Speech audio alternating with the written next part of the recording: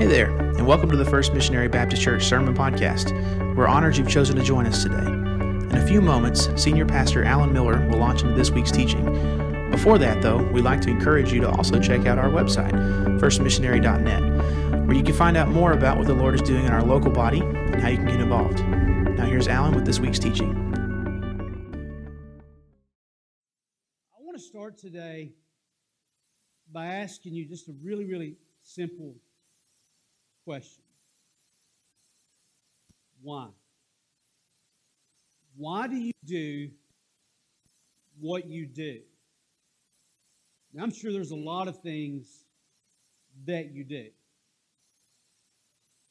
You might be raising a family. You might be entering into a season of life of marriage.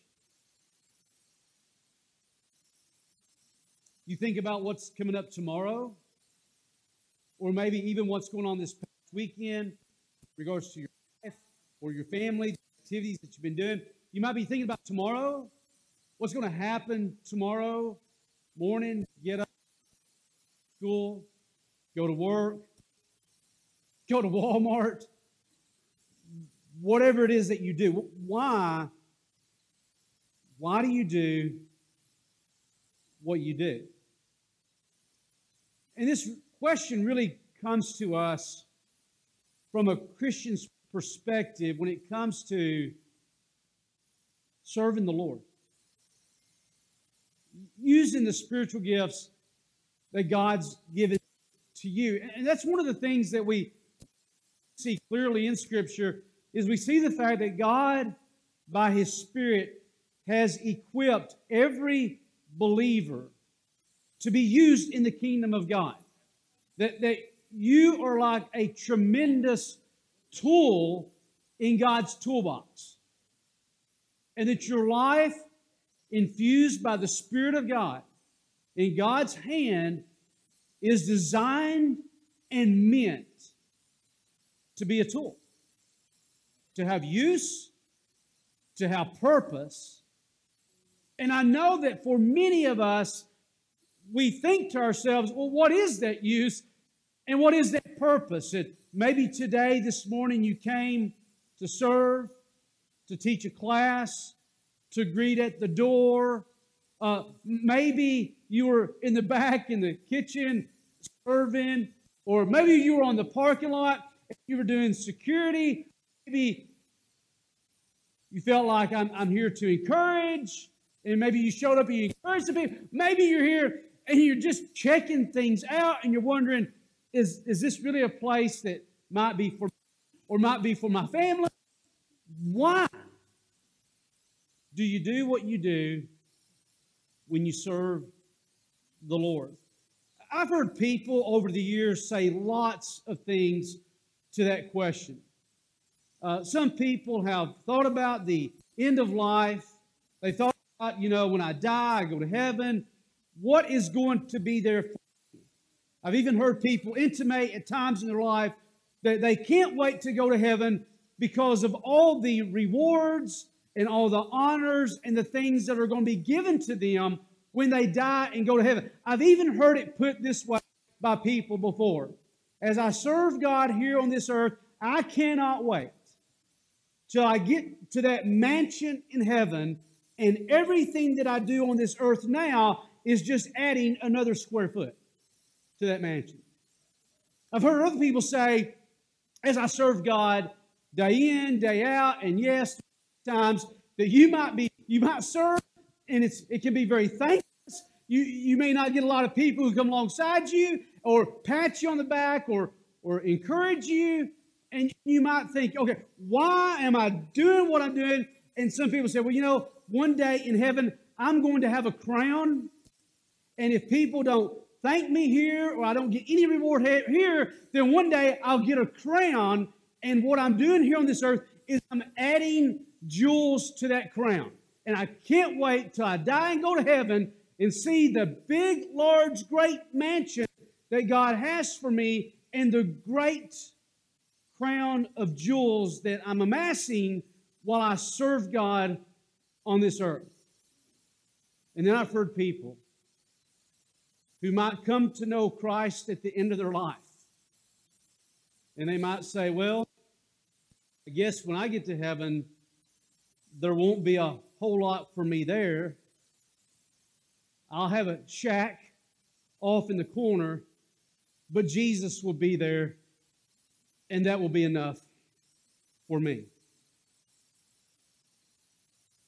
Is this really the picture of the afterlife that Scripture gives to us as believers of what our reward or rewards will be like in heaven? As you serve the Lord today, did you really add a square foot to your mansion? Did you really add another jewel to your crown that you'll look forward to one day? Or rather, maybe sometimes when you've heard a message like this, you think, oh my gosh, I don't know if I'm doing anything. I don't guess I've added a square foot to my mansion, and I don't guess I've added very many jewels lately. So I guess I better get busy building that great house I'm going to have in heaven, or building that crown. So today I'm going to rededicate my life, and I'm going to try harder from here on out, because I do, after all, want to have a significant house or a significant crown when I get to heaven. You see how this thing works? It really is like a two-edged sword. Is this really what the afterlife in heaven looks like for us? Will we be lined up in mansion upon mansion on a street of gold? And today you're just building and adding that. Well, let's make no mistake about it, okay? Jesus himself did talk about, storing up treasures for yourself in heaven. Not storing up treasures on this earth, but treasures in heaven. It begs the question, when I think about what is special or meaningful to God, are those things the same as what might be special or meaningful for us in this culture? Sometimes we think of what a treasure is on this earth may not be anything like what a treasure actually is in heaven. So we could probably easily dismiss that notion or that idea that Jesus is saying, well, don't store up for yourself a lot of wealth and crowns and jewels and stuff like that on this earth, but rather do that in heaven. Don't necessarily think at all that's what Jesus is talking about, because I don't believe that God places value in those materialistic things that so many times we place value in. But what we do see time and time again in Scripture is we see that God places great value on human lives. He treasures the heart and He treasures people. Those seem to be, throughout Scripture, the greatest treasures of all. The people that He calls His family. And for us, what Scripture seems to hold very, very airtight and watertight is the treasures and the riches that we have is everything that we find in Christ through spiritual blessings, whether that be forgiveness, wholeness, completeness, hope, joy, faith. All of these seem to be, biblically speaking, to be the great treasures that we have in Christ. But what about those passages of Scripture, like we're going to look at in John, and we're going to 1 Corinthians 3 in just a second, like John chapter 14. Because people will say, well, doesn't the Bible actually teach that we're going to get a mansion? And many times people will go to John chapter 14 because that's maybe what they've been taught or believe. That's what the Scripture seems to say in John chapter 14. Here's what Jesus said there. He said, do not let your heart be troubled. Believe in God, also in me. And if you will remember at this point in time, Jesus is talking to the disciples who are coming to grips with the fact He's going to leave, that He's not going to be with them much longer. So they are very concerned about Jesus' departure, life without Jesus on this earth. What is He going to go do? What is He going to be about? And what do we have to look forward to while He's gone?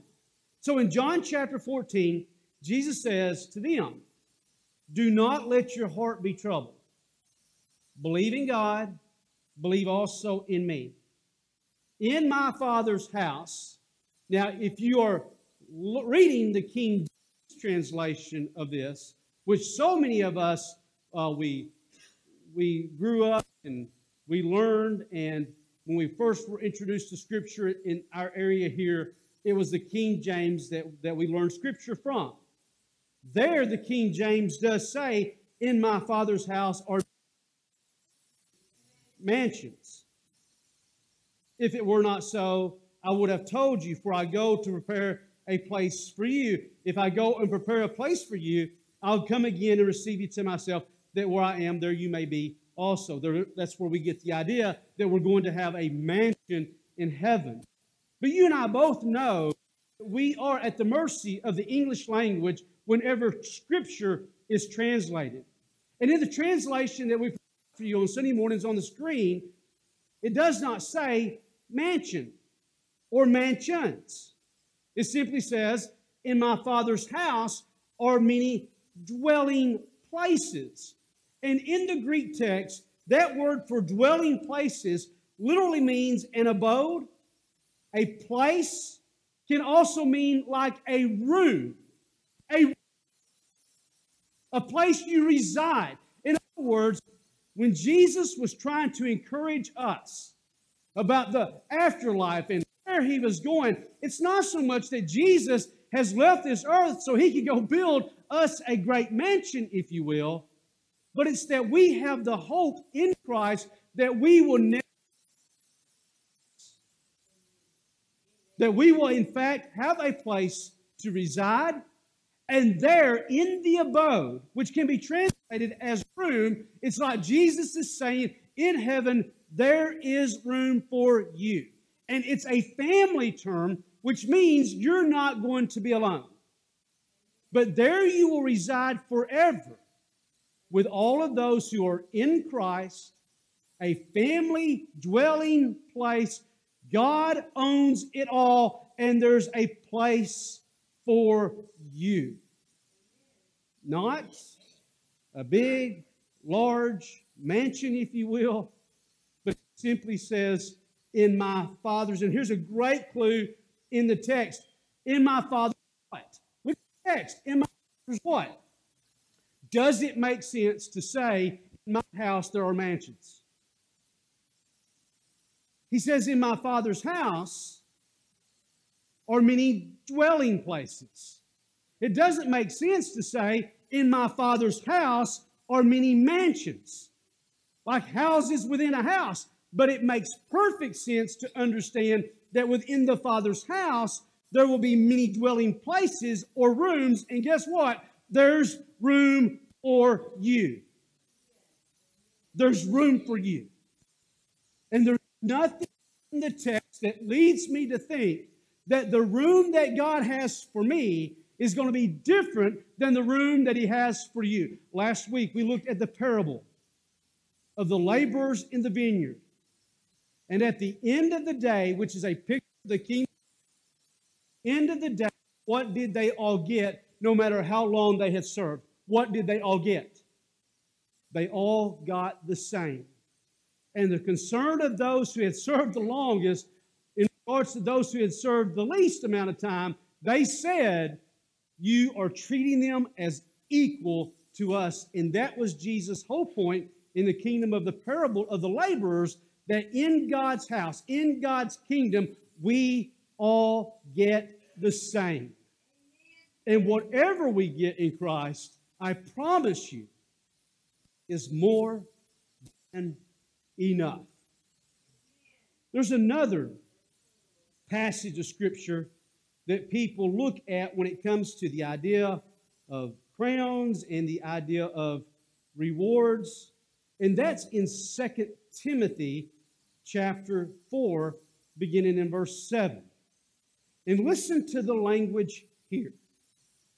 Paul says to Timothy, I have fought the good fight.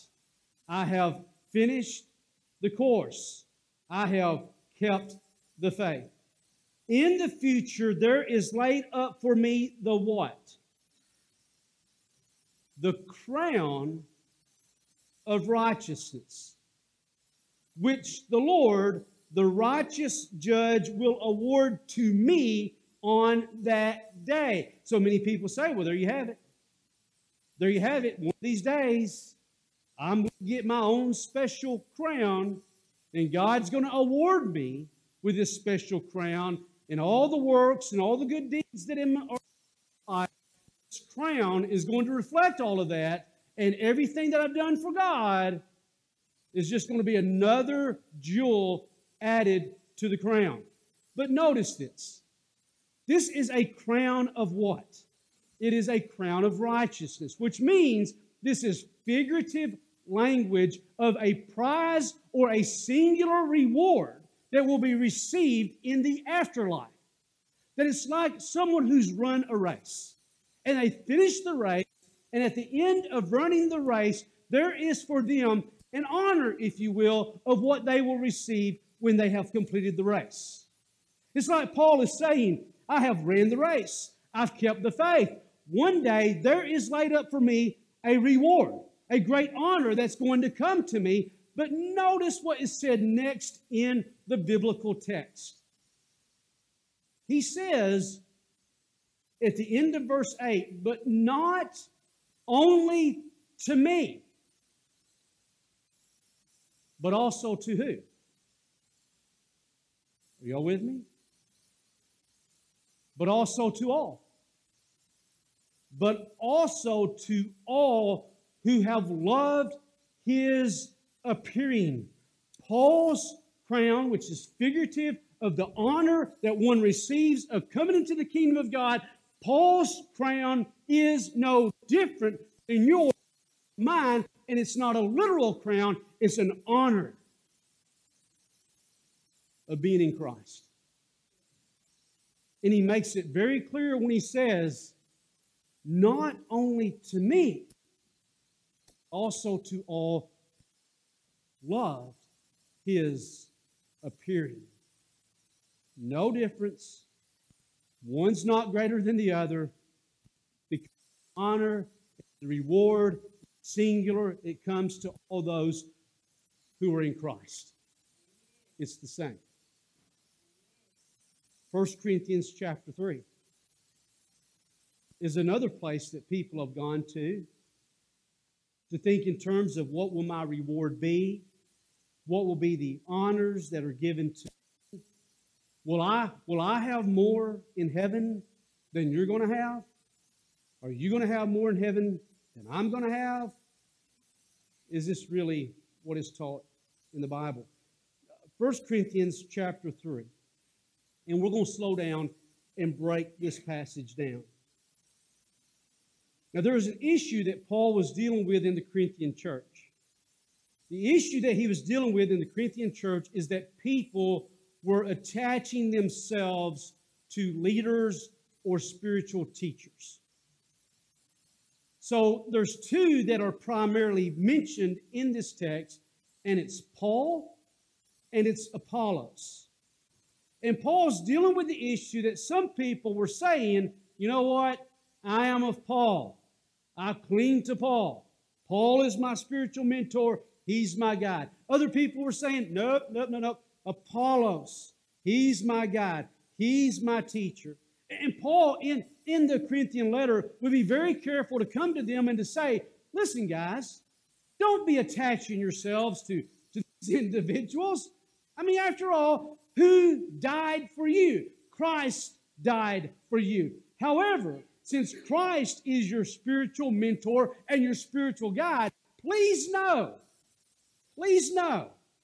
that people do play an important role in the kingdom of God. Just like we said, that you have a spiritual gift and God has equipped you to make a difference in this world. You're not an accident.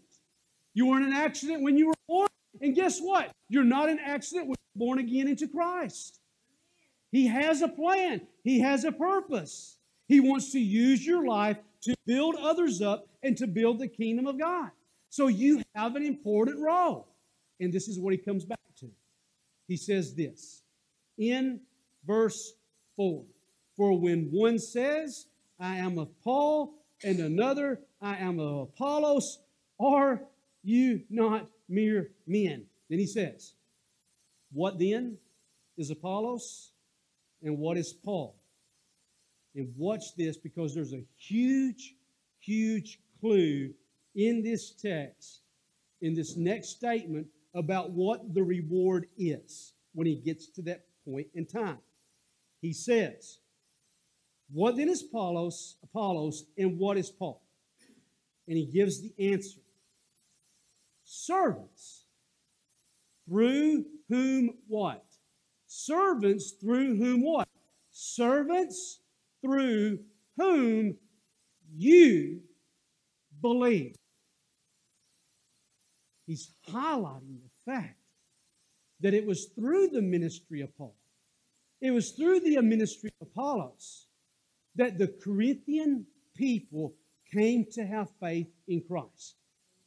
God used the lives of those two apostles to share the gospel and the message of Jesus to others, that they would come and believe. Then he says about their specific roles. He says, I did what? I planted. Let's go back to the last part of verse 5. What then is Apollos? What is Paul? Servants through whom you believe, even as the Lord gave opportunity to each one. Paul said, listen, God just gave me the opportunity. God gave Apollos the opportunity. And guess what? God is giving you opportunity too. God gave opportunity to each one. Then he says, in their specific roles, I planted. As an apostle, the Apostle Paul came along. He shares the gospel of Jesus Christ to the Corinthian believers. He planted. He's like sowing seeds. He's expressing and sharing the gospel to them in their lives. Then Apollos comes along after that, and after you plant, what happens? After you plant, what happens? After you plant, you pray, you hope for what? You pray and you hope for rain. He says Apollos comes along, then building, watch this, building upon the foundation of the gospel of Jesus Christ, he says, then Apollos watered. But God was doing what?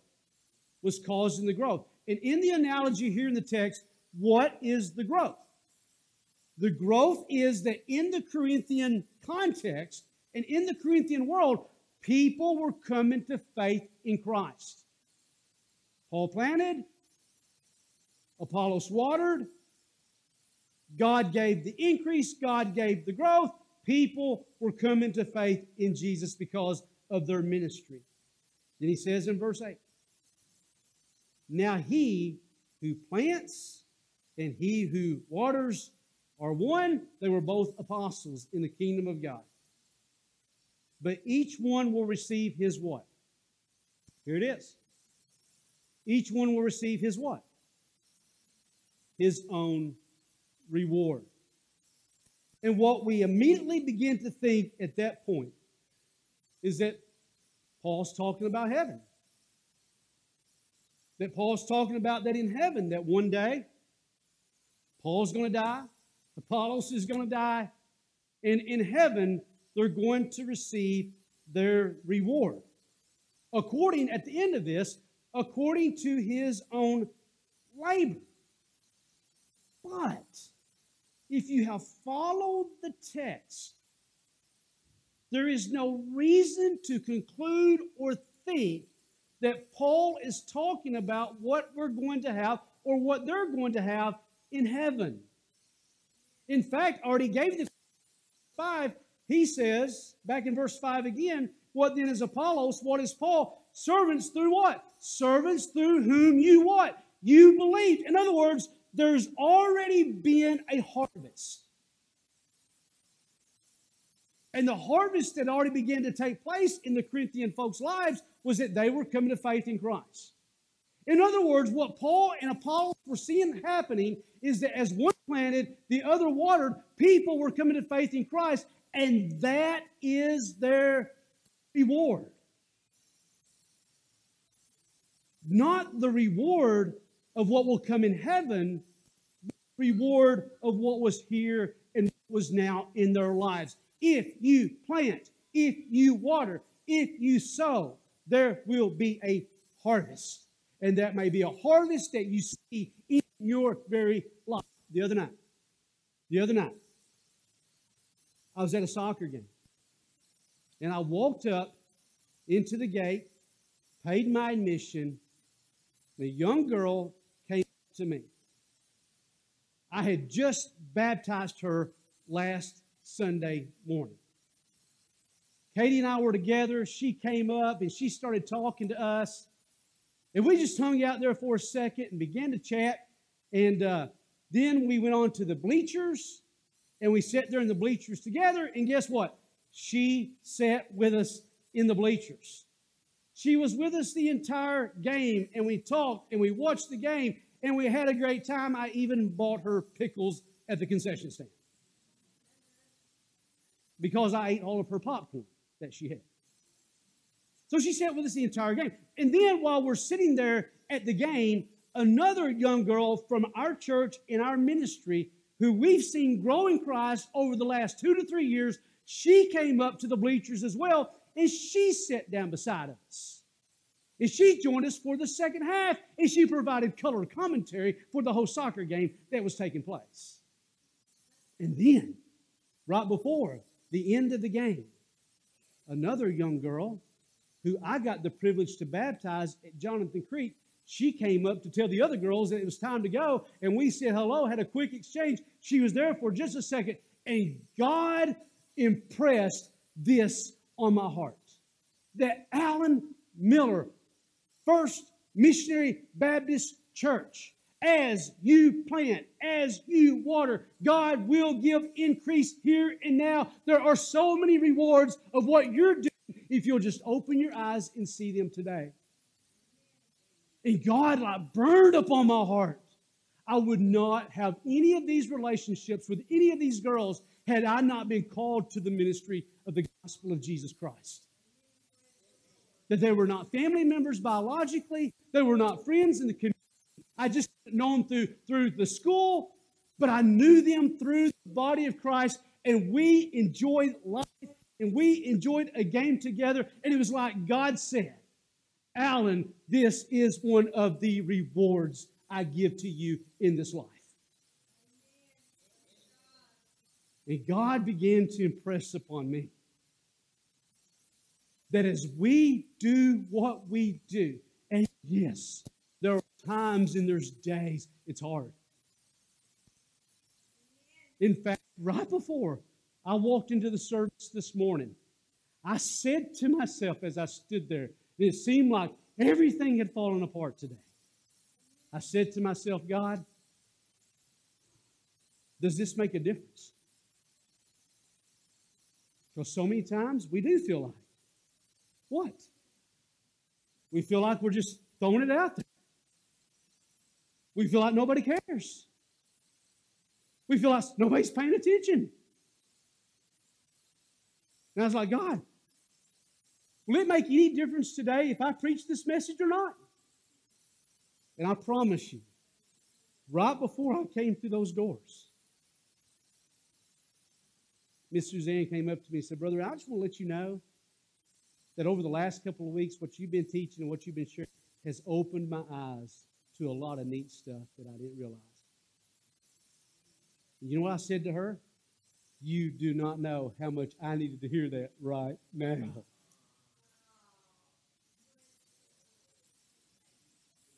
It only makes sense in the text. Paul says, I planted, Apollos watered, many had already come to believe. He says each will receive his own reward according to his own what?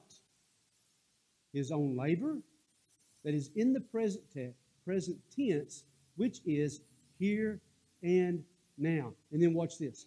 For we are God's fellow workers. You are God's field. God's building. What is God's building? It is the church. The foundation that had been laid was the foundation of the gospel of Jesus Christ. The apostles came and they began to build upon that, and what was established upon that was the church, the body of Christ. That is God's building. Not the church building per se, but God's people, the church building. God's people are the church building. Verse 10, according to the grace of God, which was given to me as a wise master builder. Paul, the apostle, says, I laid a foundation, and another is building upon it. That's Apollos.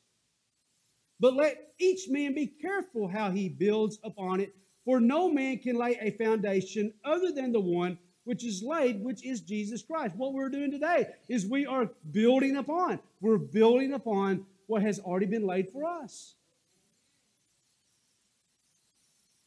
Verse 12. Now, if any man builds upon the foundation with gold, silver, precious stone, wood, hay, straw, each man's work will become evident, for the day will show it. This is probably a place in the text where Paul, watch this, where Paul maybe starts to think about the future. That he starts thinking about the future and how we build and what we do upon what's already been laid for us. This might be a turning point in the Scripture where Paul then begins to think about the future. But listen to this if that's the case. He says in verse 13, each man's work will become evident, for the day will show it, because it is to be revealed with fire. And the fire itself will test the quality of each man's work. If any man's work which he has built upon, it remains, he shall receive a what? He shall receive a what? If Paul is talking about heaven here, if he is talking about the future here, does he say he will receive rewards? Plural? Rewards? More square footage to the mansion? Additional jewels in the crown? It's not plural, but it's what? It's singular. A singular reward. What is the reward? Scripture teaches us that the reward is the inheritance that we have in Christ. All that we have in Christ is the reward. Not rewards, but a reward. We all get the same reward. The riches that we have in Christ. So in heaven, if this is the case, then in heaven, I'm not going to get more than you. You're not going to get more than me. But what we both get is more than enough because it's all that we have in Christ. Reward, not rewards. So why do we do what we do then? Somebody can say, well, you know, there's reward that we see on this earth. People come to know Christ and we get to experience the lives of other people. We have an inheritance in heaven, which is also what we have now in Christ. We have the riches of Christ right here and right now. But there's one place in Scripture that I think is absolutely amazing when it comes to why do you do what you do? Why did you get up this morning and prepare your Sunday school lesson last night? Why did you come and teach today? Why did you stand at the door? Why did you do what you did? Whatever it is you did. Or maybe what you do in the body of Christ is not something that we can quantify even on a Sunday morning, but outside the body throughout the week. It all matters, folks. All the service that we do in Christ matters, no matter when you do it or how you do it or what your gift looks like. It matters. So why do we do what we do? In 2 Corinthians chapter 5, verses 13 and 14, I think Paul gives us the answer.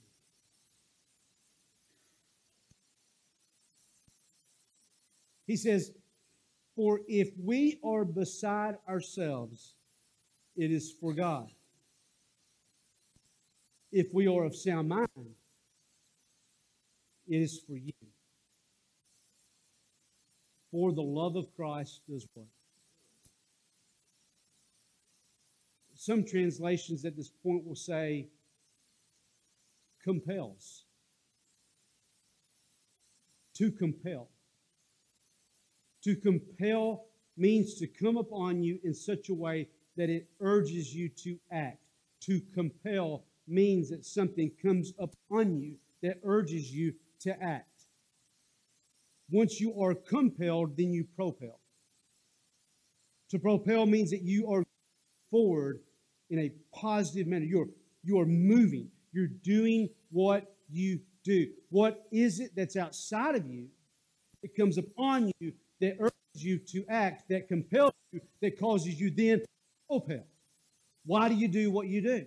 Why do we do what we do?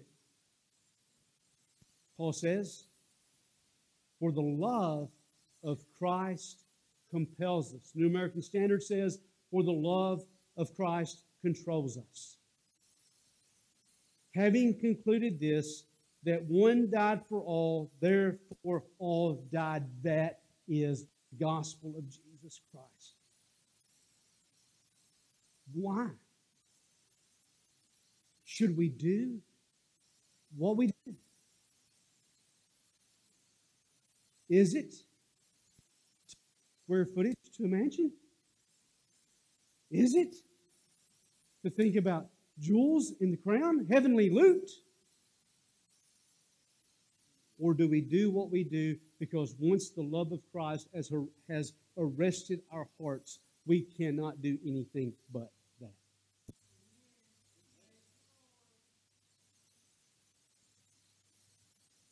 And time and time and time again, even in my life, and I know that many of you, even in your life, at the end of the day, you just acted, you just did, because there was a love in your heart that constrained you and propelled you and moved you and caused you to do what you do. If your motivation, I promise you, if your motivation for serving is because of the encouragement of other people, I promise you 3 days that you quit. If your motivation for service is only in what you perceive as a visible reward or a harvest in your life, there will come a time that you'll quit. Noah's a perfect example of this. God says 120 days man will be upon the earth. Then the flood would come. Noah preached 120 years of the coming judgment of God. How many converts did he have? Outside of his family, 0. And for 120 years, he kept proclaiming the grace of God during that time period, calling upon men to repent. Outside of his family, he had 0 converts. Nobody came along and said, Noah, you've made a difference in my life. Not a one. What compelled him?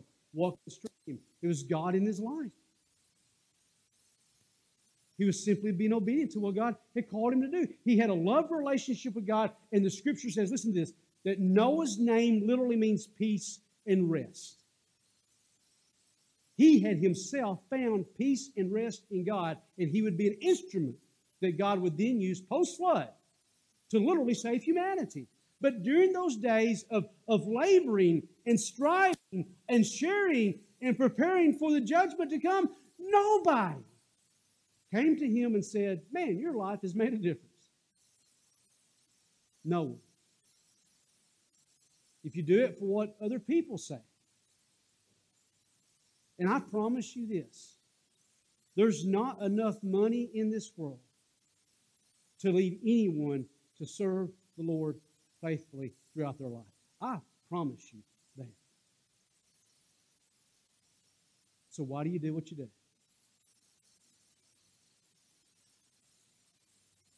Because the love of Christ has arrested your heart. And you say, Brother Allen, I don't know if it has.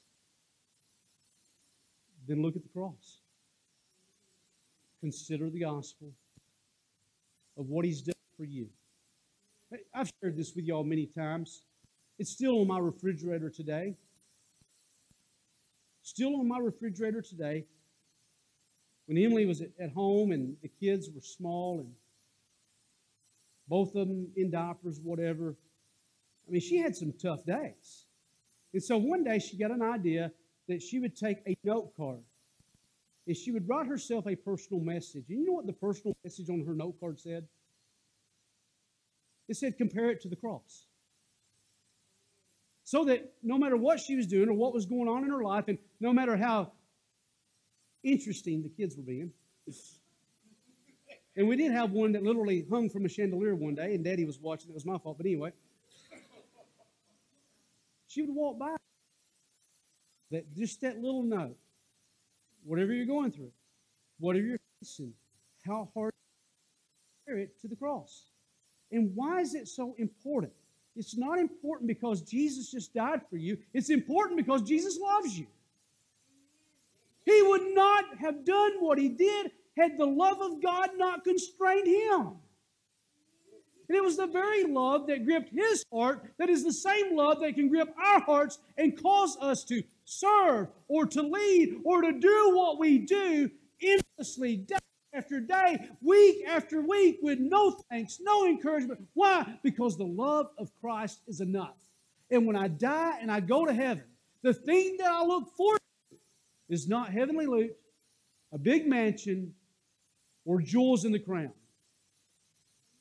I look forward to the never-ending experience of the love of Christ that I will have there. And all of those who've gone on before me. Why do you do what you do? Why do you do? Some of you might even been in an opportunity today. You know, Brother Allen, it's in my heart to serve.